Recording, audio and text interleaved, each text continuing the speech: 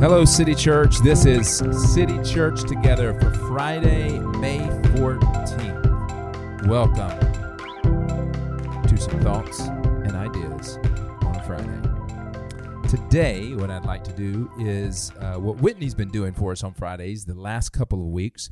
We are going to think through the last message that we heard on relationships, resurrecting relationships in this series. And Whitney's been talking about on Friday things that either me or Jeremy or Dustin talked about the previous Sunday. Today, I'm going to flip that, and I want to talk about what Whitney presented this last Sunday. You might remember that 4x4 grid from Andy Crouch's book, Strong and Weak. First, that is a phenomenal book, and it is short, which might fit a lot of your reading taste, a short book. It's a really small book. It's got an elephant on the front with like a yellow canary kind of bird on top of it. It is called, the tagline for it is Embracing a Life of Love, Risk, and True Flourishing. Okay, so what I want to do today is I want to just reacquaint us with these four quadrants, but I want to do so by giving you an example of how you might, what sort of person might be in those quadrants, just so you can kind of have a picture of that. Okay, so remember that the two axes of this things are authority and vulnerability. So each one of these four areas, each one of these four sort of ways to live life are either going to represent both authority and vulnerability, one or the other, or neither. All right. So let's. I'm going to say flourishing for last because obviously that's what we want to do out of these four. So let's start with number 4, exploiting. Exploiting, remember, is if you have a lot of authority, but you are taking no risk. This seems to be the people that would fit in this category would be all of your classic villains. Think of, let's just stick with some well-known ones, like Harry Potter. Okay, think about Harry Potter. You remember, or maybe you don't. Maybe you never read Harry Potter, which you should. But Voldemort in Harry Potter. Voldemort is always trying to avoid risk while he gains more power. After all, he's learned that from the first time around, that it's not great when your vulnerabilities are exposed, which is what happened to him when he was killed the first time, when he tried to, or when he did kill Harry's parents, at the very first of the book series.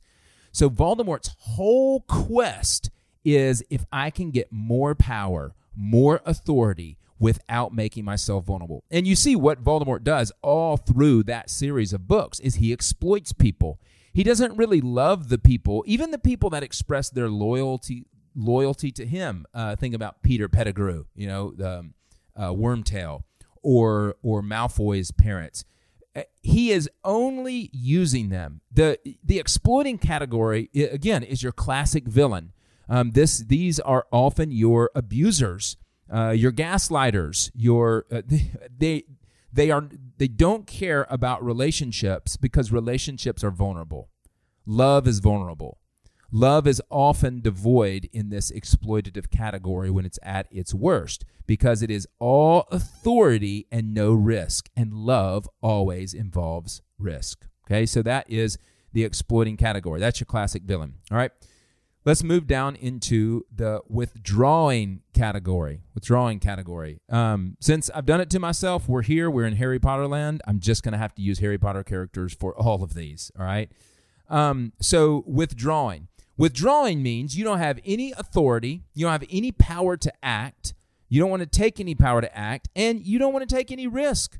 You want to remain completely safe. Whitney did a great job of giving a video game kind of reference to this. Little aside, video games are not inherently bad. I play Zelda for about 2 hours every Saturday morning.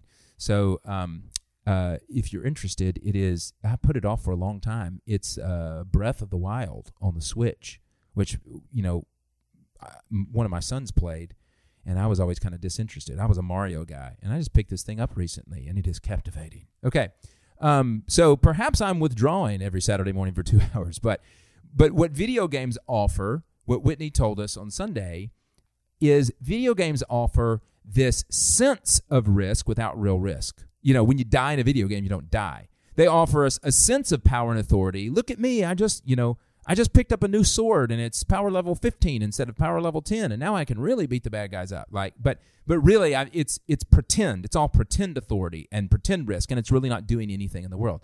There are, I think about Ron Weasley in this. If you're sticking with me on the Harry Potter series, Ron, Harry's best friend, especially later in the books. I think in the 7th book, Ron has a real period of withdrawal. Harry goes through this too, where he just gets sick and tired. He doesn't want to do anything.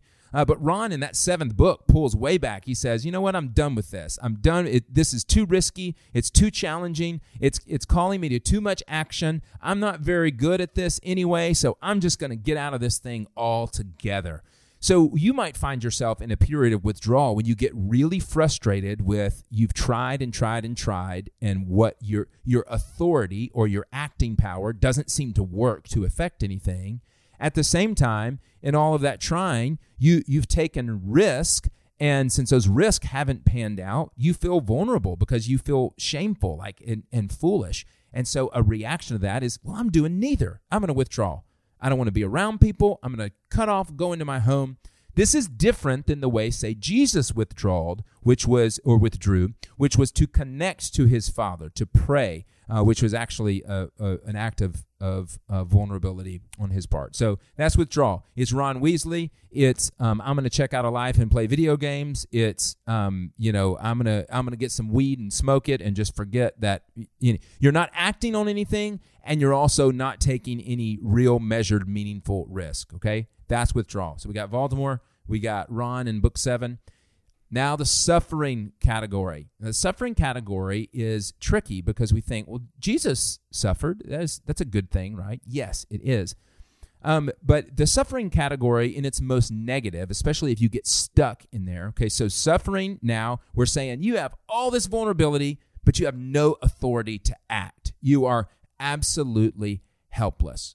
In this category, what tends to happen is we become victims. Whitney talked about this on Sunday, kind of taking up pridefully the label of victim and saying, people only hurt me. In this category, this is often where blaming happens. Everybody did this to me. It's all their fault.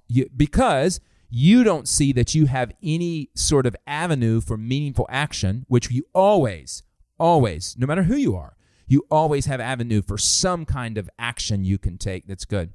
But in suffering, often we believe, and there's nothing I can do about this, so I'm going to be the victim. You actually see Harry in this category, in Harry Potter. You see Harry Potter in this category often quite a bit. It's that he's the victim. Why did it have to happen to me like this? Just to stay in that nerdy universe, I suppose. You go to Lord of the Rings, Frodo. This is one of the questions that Frodo asked right at the first. It's like, Gandalf, why did the ring have to come to me? I'm just here minding my business. Why? I'm suffering. I don't have anything to offer. There's nothing that I can really do. And suffering can be tricky because it can often seem righteous. Jesus suffered. I suffered. I'm suffering. People are taking advantage of me. And yet, if suffering is used as an excuse to avoid action that you're supposed to be taking, that you're called and equipped to take, then it actually becomes quite damaging to you. So that is suffering quadrant 2. Now let's get to flourishing. Let's talk about that as we finish out today. Flourishing is that you have realized and are acting on the agency you've been given. Agency just meaning like you can make meaningful choices.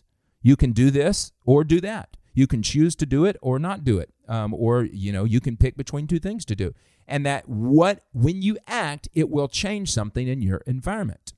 So when you are acting to change things in your environment, in your world, and at the same time, you're not protecting yourself from being hurt, like we talked about on Sunday, willing to take a risk in a relationship, a risk to open yourself up, a risk to share your failures with someone else, to say, hey, you're hurting. Let me let you know about a time that I hurt so that I can empathize with you. Those are all risky. Anytime you share something that can be used against you or someone can hurt you with, those are necessary for flourishing. And often we don't think that.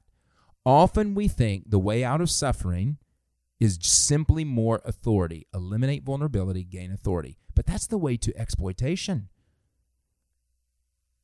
If you are suffering, the way out is not to limit your vulnerability.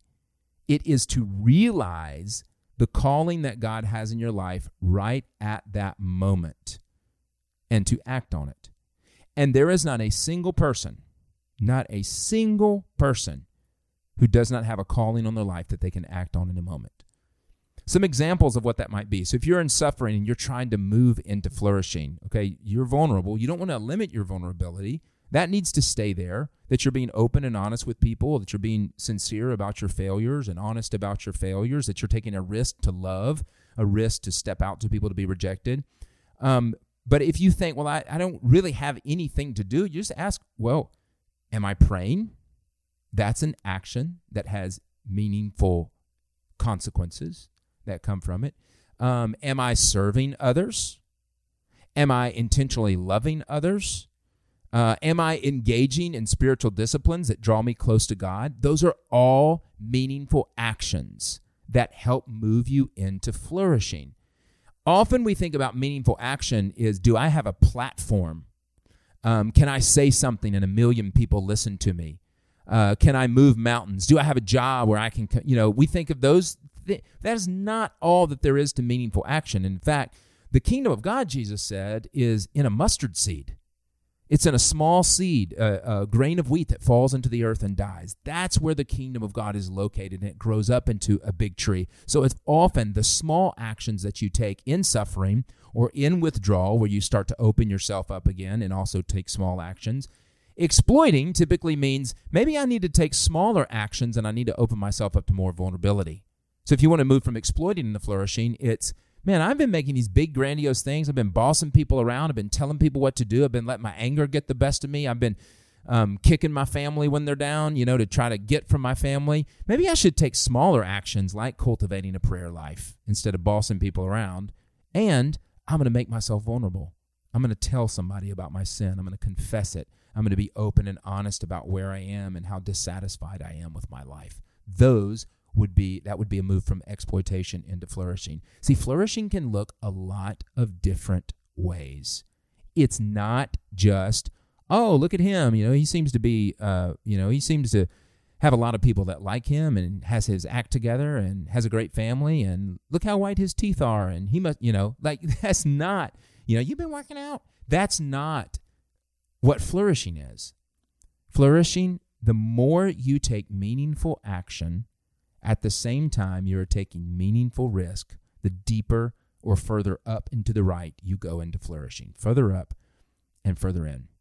So, City Church, I am very thankful for this last series. I know I've heard from a lot of you just about ways that you are rethinking relationships that you have, how challenging this series has been to you, and I'm grateful for that. Don't let it go just because we've stopped preaching that series of messages, okay? Don't let it go. Hold on to it.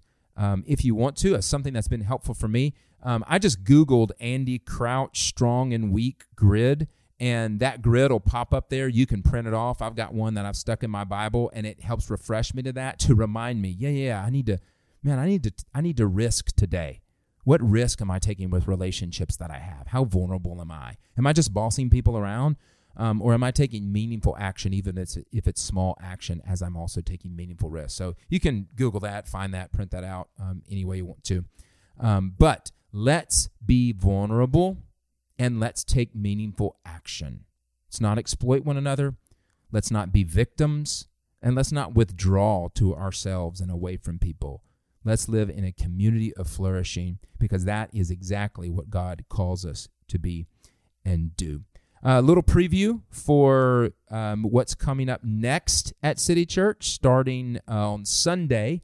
I will begin a series in Philippians. Really excited about this. Actually, I'm mildly excited about it. If really excited is like screaming on a roller coaster, I'm not quite there. So I'm more mildly excited. I don't even know if excited is right. It's like I look forward to what God's going to do. Yeah, I don't know. Maybe it's you can only look forward to what God's going to do. What other way are you going to look at it? It's future. All right, anyway, Philippians coming up. A book, a letter written by Paul from prison about joy and about joy in what God is doing in other people. Whew.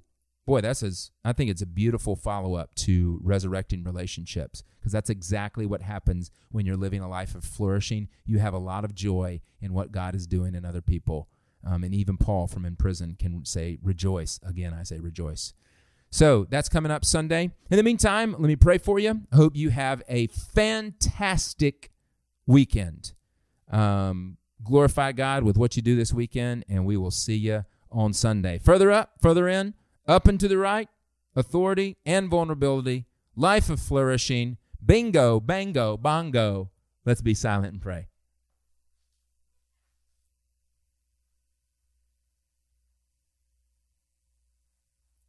Our Father, we love you because you loved us first. In an act of great authority and vulnerability, you descended to earth in Jesus Christ.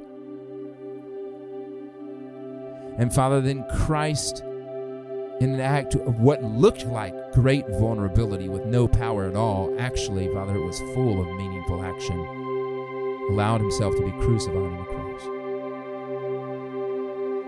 And then, God, beautifully, with all authority given to Christ, arose from the grave. And in an act of vulnerability, you invited us in to share. You gave out. We're so thankful, Father, that you are a God of flourishing who calls us to flourish with you. What a good gift that is, and we praise you for it. Now, help the people of City Church as we live in this city of Murfreesboro and wherever people are listening. God, help us, please, to overflow the love that you've given us to others. In the name of the Father, Son, and the Spirit, amen. City Church, go and multiply the gospel.